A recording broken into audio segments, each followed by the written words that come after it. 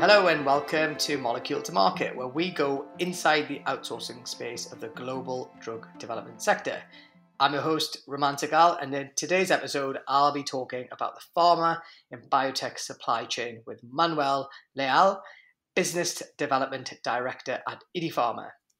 A student of law and business, Manuel has carved a very impressive career in the outsourcing space, and all this despite no formal science or pharma background. He spent the last decade helping take a little-known formulation development specialist in northern Spain into a global specialist CDMO. I've known Manuel for about 10 years, and he is genuinely a true gentleman, one of the nicest guys I've had the pleasure to get to know. Hey, Manuel, welcome to the show. Thank you, Raman, and thank you for a very, very nice introduction. Probably not deserved, but thank you so much. This is the part where you say that I'm one of the nicest people that you've ever met as well. Yeah, but that would be obvious. All right, just to start off with, please let our listeners know a little bit about you, and also kind of a little bit about Idipharma as well. And Sure. if you don't mind as well, just kind of talking about your journey into the pharma space. Sure. As you mentioned in the nice introduction, I come to the pharma industry. I'm over almost 10 years in the pharma industry, but I come from business background, working in different sectors. So actually, I come from a humble family coming from the southern Spain, and then I moved to the northern Spain to study, and actually studied law, as you mentioned before, and then I really was interested more in the business part, in the commercial part specifically, and in the management of companies, and so I worked in different type of companies before I landed into this really interesting industry. So I worked, from real estate development to point of sale advertisement to very different things. And actually, for instance, I created a distribution company for a big local investor. So participate in acquisitions of companies and the general management of the company. And then I moved into the pharma industry, which is really, I don't know about you, but it's really, let's say, it grabs you, right? It grabs you. Mm-hmm. It's such an interesting industry, and it's such a dynamic industry. And the most interesting thing for me, which is I really enjoy learning, and much more than teaching, much more than teaching. So this is an industry where you can learn and learn and learn and never stop learning. So from clients, from colleagues, from partners, from so many people. I don't know about you, because you're also coming from not a science background, right? And also coming to the industry. Yeah, I it's the same as you actually. I mean, I was grabbed by it, back in 2003 or 2004 when I entered the industry, and I found it fascinating, like yourself, Manuel, and just saw opportunity and potential and better ways of doing things. But and like you, I learn every single day. And on that point, then, how I'm just curious to know what was it about the farm? Did you like plan to go into the pharma sector, or did it just kind of happen by chance and opportunity? Half and half, I would say. Part of both things, because I was actually it was an industry that was really interesting to me, and I was participating in parallel in two let's say recruitment processes for two job openings for two pharma companies at the same time. So then I had the chance to join Idipharma, which is a really interesting company, small, let's say smaller development company turning into a CDMO, and being able to live through those stages has been really interesting and rewarding to me, and participating in the global growth, international growth of the company has been definitely the most rewarding thing for me. And do you mind for the listeners kind of talking through that growth that you've been involved in? And I mean, as I say, you and I have known each other for a decade or so, and it's been fascinating to Yeah. watch the growth of the business, and then ultimately a new owner that came into play as Yeah. well, and actually just leads me quite nicely on to kind of talking a little bit about the some of the services and capabilities that you guys have there.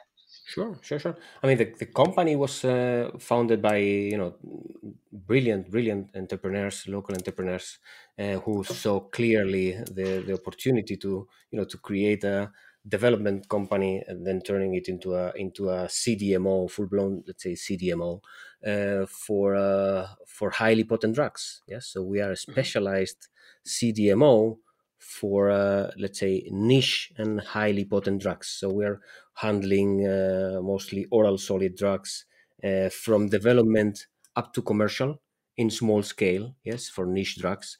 So it's a very nice let's say uh, it's very clearly defined business model, which is working very well for us because it's I mean in this industry there's a lot of consolidation in as like bigger companies, right? And that leaves a lot of space as well for smaller players who can definitely play a role in being able to adapt to different type of clients who are seeking this kind of flexible partners, right? Smaller partners, easier to talk, let's say, from talk between equals, right?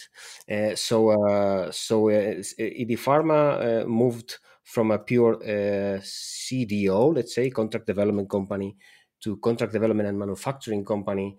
And as I mentioned, we I mean, I had the opportunity and the the fortune to be a part of the starting of the manufacturing business, of the contract manufacturing business, participate in all of these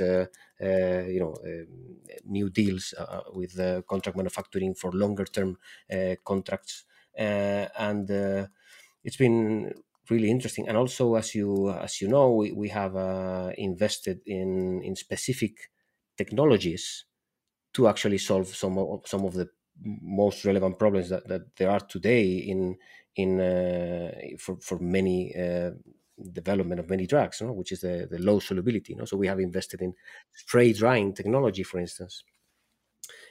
So we are one of the very, very, very few companies, I would say, in the world able to do spray dried intermediate drugs, yes, with this technology for cytotoxic agents, yes, for oncology drugs, yes. So this is being instrumental for us, for our growth and for our, let's say, positioning as a let's say niche and, let's say, specialized CDMO. Yeah, Hmm. so we are not the standard CMO. Yeah, we're more Yeah. of a boutique, small CMO, CDMO for niche drugs. And it's really interesting what you were saying there about the kind of specialism that you have there, and it's one of the things that I see in the sector. You talked about consolidation, and the real growth that I see in the space is from businesses like yours that I would class as super niche, so that become very famous within the sector for being incredibly good at certain things. Almost problem solvers of a specific area. For example, you talked about obviously high potency and spray drying, and is that the thing that's driving growth within Illy Pharma? Is just this? I imagine a combination of reputation and other factors just driving people with complex drug problems to your door, saying, "Hey, can you can you help us with this?" For sure, for sure. I mean, the first thing is the technical competence. Yes, the expertise and the knowledge, and we have a terrific team at ED Pharma who are really adding a lot of value and knowledge to our clients' projects, and that's absolutely the first thing. But it's also very important that there are not so many companies like us. No? When you see the competitive landscape, there are not so many companies that are similarly sized, able to handle or work with let's say smaller type of clients and mid clients, and also we are working even with big pharma companies as well. So it's a matter of, as you mentioned, kind of a hyper specialization, yes, as a means of differentiation in the market. Yes, because when you can do absolutely everything, it's very complicated even to communicate that you can do absolutely everything, no? Because normally no one is able to do absolutely everything. No? So in our case, I mean, in the end, you have to find the right partner. Let's say, our customers, our clients, our partners, they have to find the right, outsourcing partner, and we are this, a very suitable partner for many of clients, looking for this kind of niche specialized boutique kind of company, right? Yeah. And a bit of a kind of random question, but I'm genuinely interested in, when you went on that journey from kind of development and clinical scale to kind of commercial contract manufacturing, how do you go about changing your model from an operational and from a pricing perspective? And obviously not to give any details away about pricing, but I always find it quite interesting how companies are able to kind of calculate how they operationally are going to balance the two and how they're going to price projects differently and things like that. What was that transition like? And I suspect you learned quite a lot kind of going through that at Edipharma. So thanks for the question, Roman. So in our case, we have been we've been manufacturing clinical batches, and for manufacturing drugs for clinical trial for many years, for over 10 years actually, and moving to the CM as a to offering the contract manufacturing services as a CMO, it's definitely challenging. It is, to be honest. So it's not a clear cut answer about what how do you find the pricing in this way or the other. It's a constant struggle for sure, but it's clear that there is a lot of pressure from many companies to have the right pricing for the manufacturing long term. Yes, so in terms of a clinical project, it's a one-off kind of activity. Yes, but for a long-term contract, it's a different type of negotiation. You need different type of skills for sure. So that's the interesting part. And we have close several, and actually we have just launched. We're launching this year on the two products for clients, and the experience has been very positive in general. But it's a steep learning process. It's a steep learning process. So of course we had to adapt even the organization in order to fit with the commercial manufacturing side of the business, not only the development side. So it's been a very interesting journey within the company. Mm-hmm. No, it's fascinating stuff, and it's always interesting to hear kind of how to balance the two things. And so, and I wanted to add, again, for context for our listeners, you live in a city called Pamplona, which is in the north of Spain, and is obviously very famous for the famous bull, the bull run. The bull run, And yes. so, is the plan going to be to make Pamplona famous for Edipharma and world class pharmaceutical manufacturing? Well, hopefully, yes.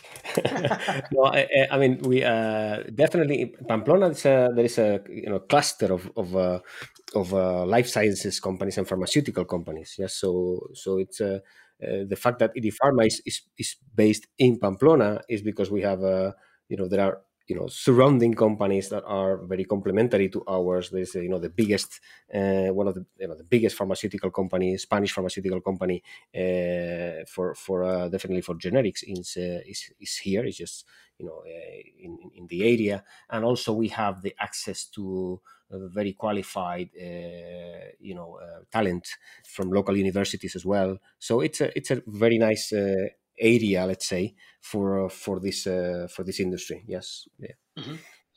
And just out of curiosity, just because you talked there about kind of Spanish pharmaceutical industry, can you give us any insight into what the Spanish pharmaceutical industry looks like at a broader level? It's not something I have any knowledge, or not a great amount of knowledge, but just yeah, sounds quite an interesting area. So is it? I'm guessing it's not as big as the UK and Germany in terms of its size from Sure. a manufacturing, but is there other clusters within Spain? Yeah, I mean, there is for sure that there are, we have some innovative companies like Almiral, for instance. So it's a big innovative companies which are local, and then we have quite a lot of generic industry, let's say, generic companies as well, and a lot of smaller innovative companies coming from sometimes from universities, others in science parks. I don't know. We are actually we have the fortune to work with with a group of startups, and we have developed like more than 10 products for all of them. Talking about purely innovative drugs. So I mean, it's not as dynamic as the UK or definitely the US, but it's nonetheless it's an interesting and very challenging, definitely very challenging Yeah, yeah. country to do pharma business. And so, of course, our growth and our focus is in the international scale. Yes. So yes, like 70-80% of our business is focused internationally. Yes. You're listening to Molecule to Market, where we go inside the outsourcing space of the global drug development sector, the podcast for professionals working in the pharma and biotech contract services space. And just kind of changing kind of track slightly, and just looking at you, Manuel, in terms of your career growth and I would say the success that you've had at IDI Pharma. What would you put that down to in terms of skill? Like, do you bring a particular skill set to the table? And also conversely, are there areas that you have to constantly work on, areas that you're constantly trying to improve upon as well? I mean, in the end, what having someone from other industries coming to specific, such a specific industry like the pharma industry, where there's a lot of let's say science-based knowledge, yeah, that need to be understood, at least in the broad picture. What you can bring from the outside is like another point of view, yes, another Mhm. point of view to the same type of problems, yes, within the company, so in the end, I mean, in a BD role, which is what I do, not business development. I mean, in the end, even if you enjoy the interacting with people, and you're always wanting to learn. I mean, probably for you as well, no, in your own company, no, but having the chance to know so many people in so many companies and learning about so many business models is fascinating. Is fascinating, and it never stops. No, so this kind of, I mean, for me, this the curiosity that I have always had. No, that's what keeps me going, right? Actually, yeah. So that's why I don't know what type of success can be understood that, like, can be considered that I had, but whatever success I had is definitely due to the passion and the curiosity and the willingness to be always learning and to be humble and open to learning from so many people, so from companies that are even, I mean, from suppliers to partners to clients to colleagues to and everyone. Well, I think what you said there is interesting around kind of curiosity in the value of continuous learning, and it's really interesting interviewing so many kind of leaders in the sector. And I have to say, those tend to be very constant strands that I hear from all the people that I speak to. So the curiosity factor, I think, is key, particularly for someone like yourself or me who comes to a new sector with a new perspective, because you ask different questions and you look at things from a completely different Yeah. angle than people that have been in the sector for a while. And so if you could go back and give the 25-year-old Manuel some advice, what would you say? Stay 25. No, no, I would, I mean, I really enjoy um the conversations, the discussions, and I like it. I really like seeing the problems from different point of view. That maybe the lawyer in me.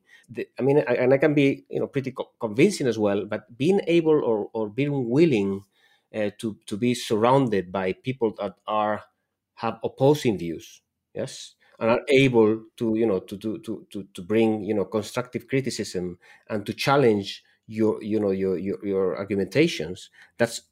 I would say that's one of the main things. Get surrounded by people that can that can challenge your point of view and make you progress and make you learn. No? And you be humble enough for sure to recognize this and embrace it. No? Yeah, well, it's that kind of similar thing around, you don't know everything, right? And so you have to build strong teams around you that can give you different perspectives and that can challenge you. And it's interesting to hear you talking about that as well. And if you had any advice of for people that are in particularly say in commercial and business development roles, working their way through the sector, is there any advice that you've got for leaders and managers who are kind of making their way up the ladder, so to speak? So I mean, it's hard to give advice to many people, but it's I mean, as a business development specialist, let's say in a company, it's a kind of a roller coaster type of activity, right?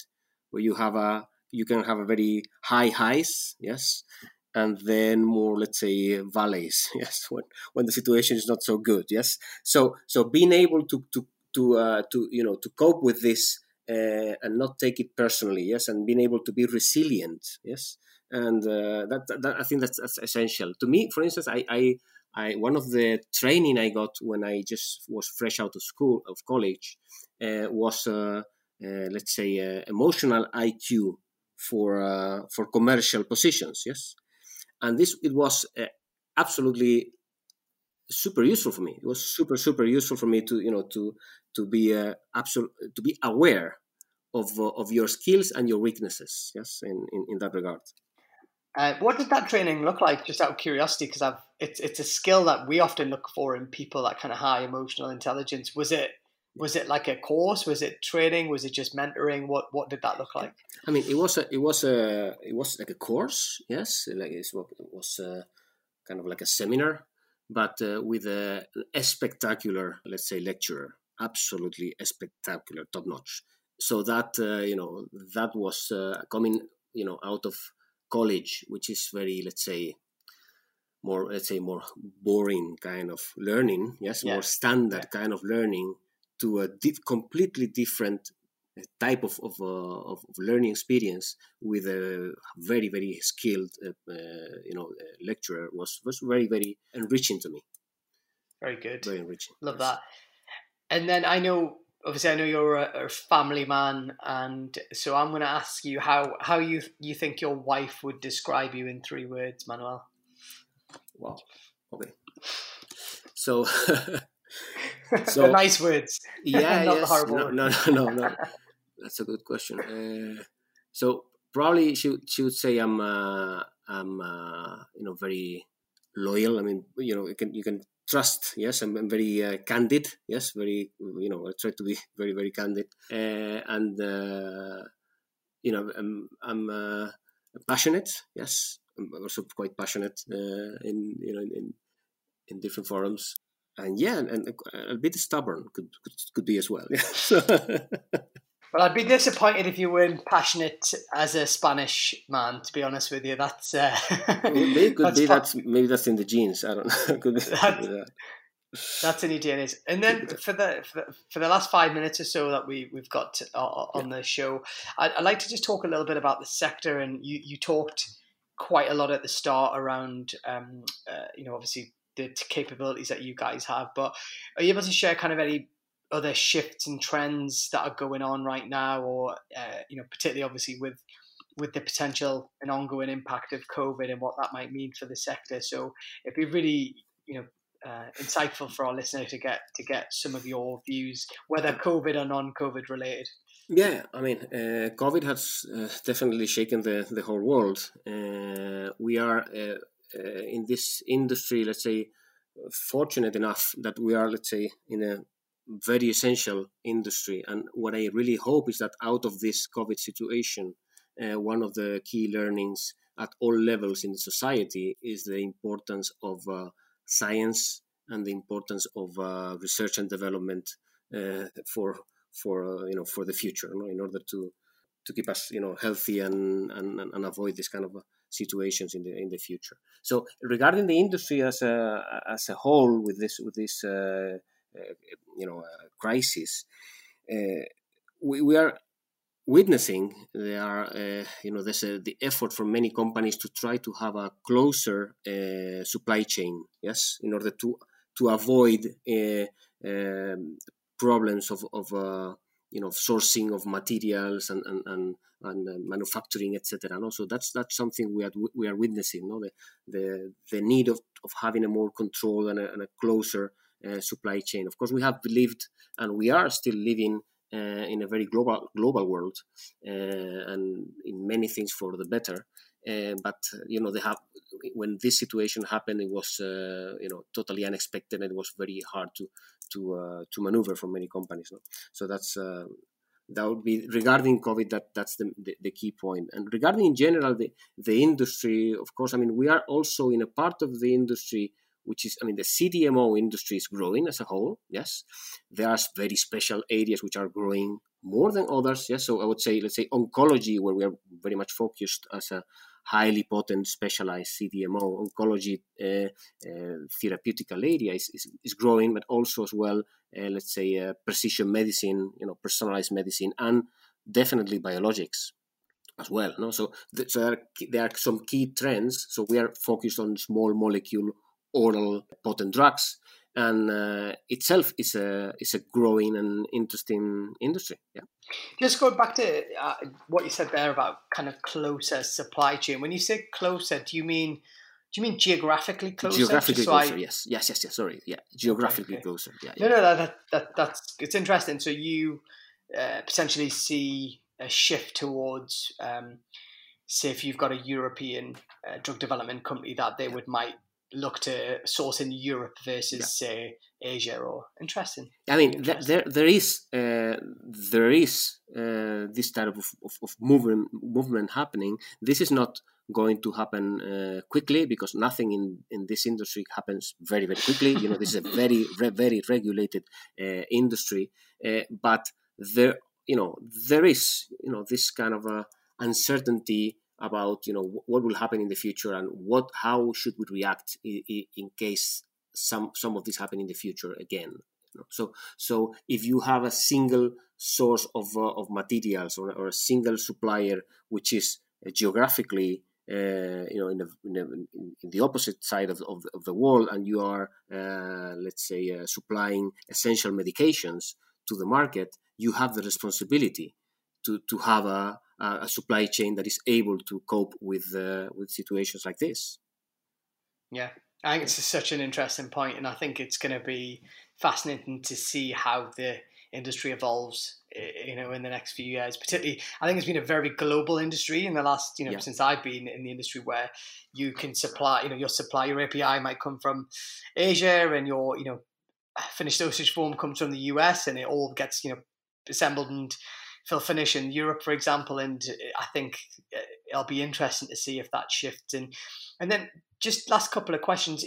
If you could make, and this might be a leading question given what you said about the speed at which this sector can sometimes move.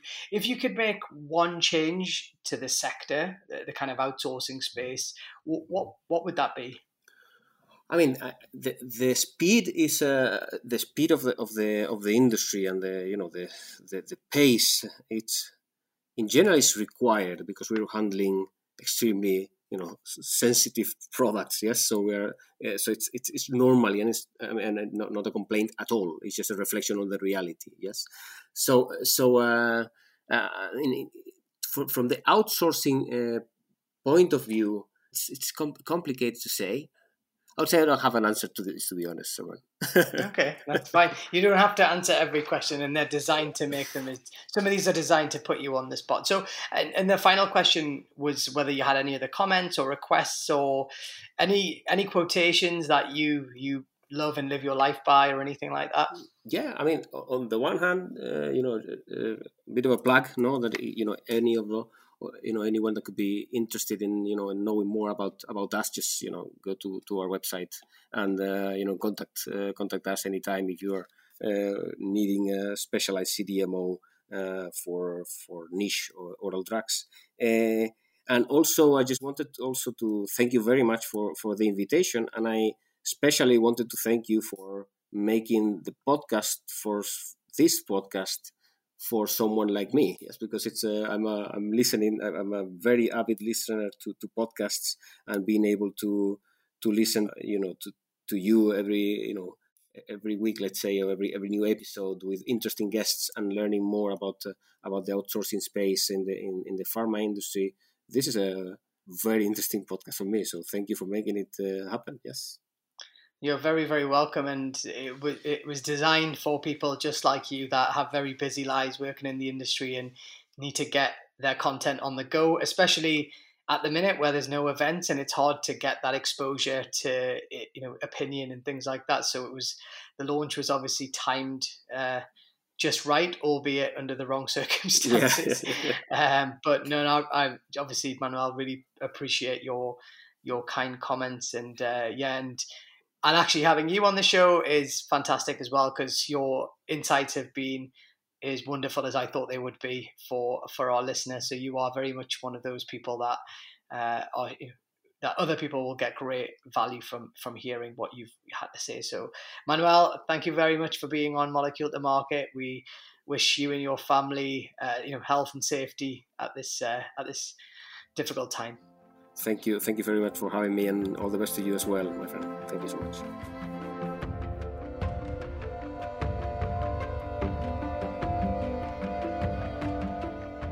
Hi again, thanks so much for tuning in to Molecule to Market. We hope you enjoyed today's episode. You can find more shows on Spotify, Apple Podcast, or wherever you like to listen. Get in touch with us on our website, moleculetomarketpod.com, and follow us on LinkedIn or Twitter, and we will see you again next week.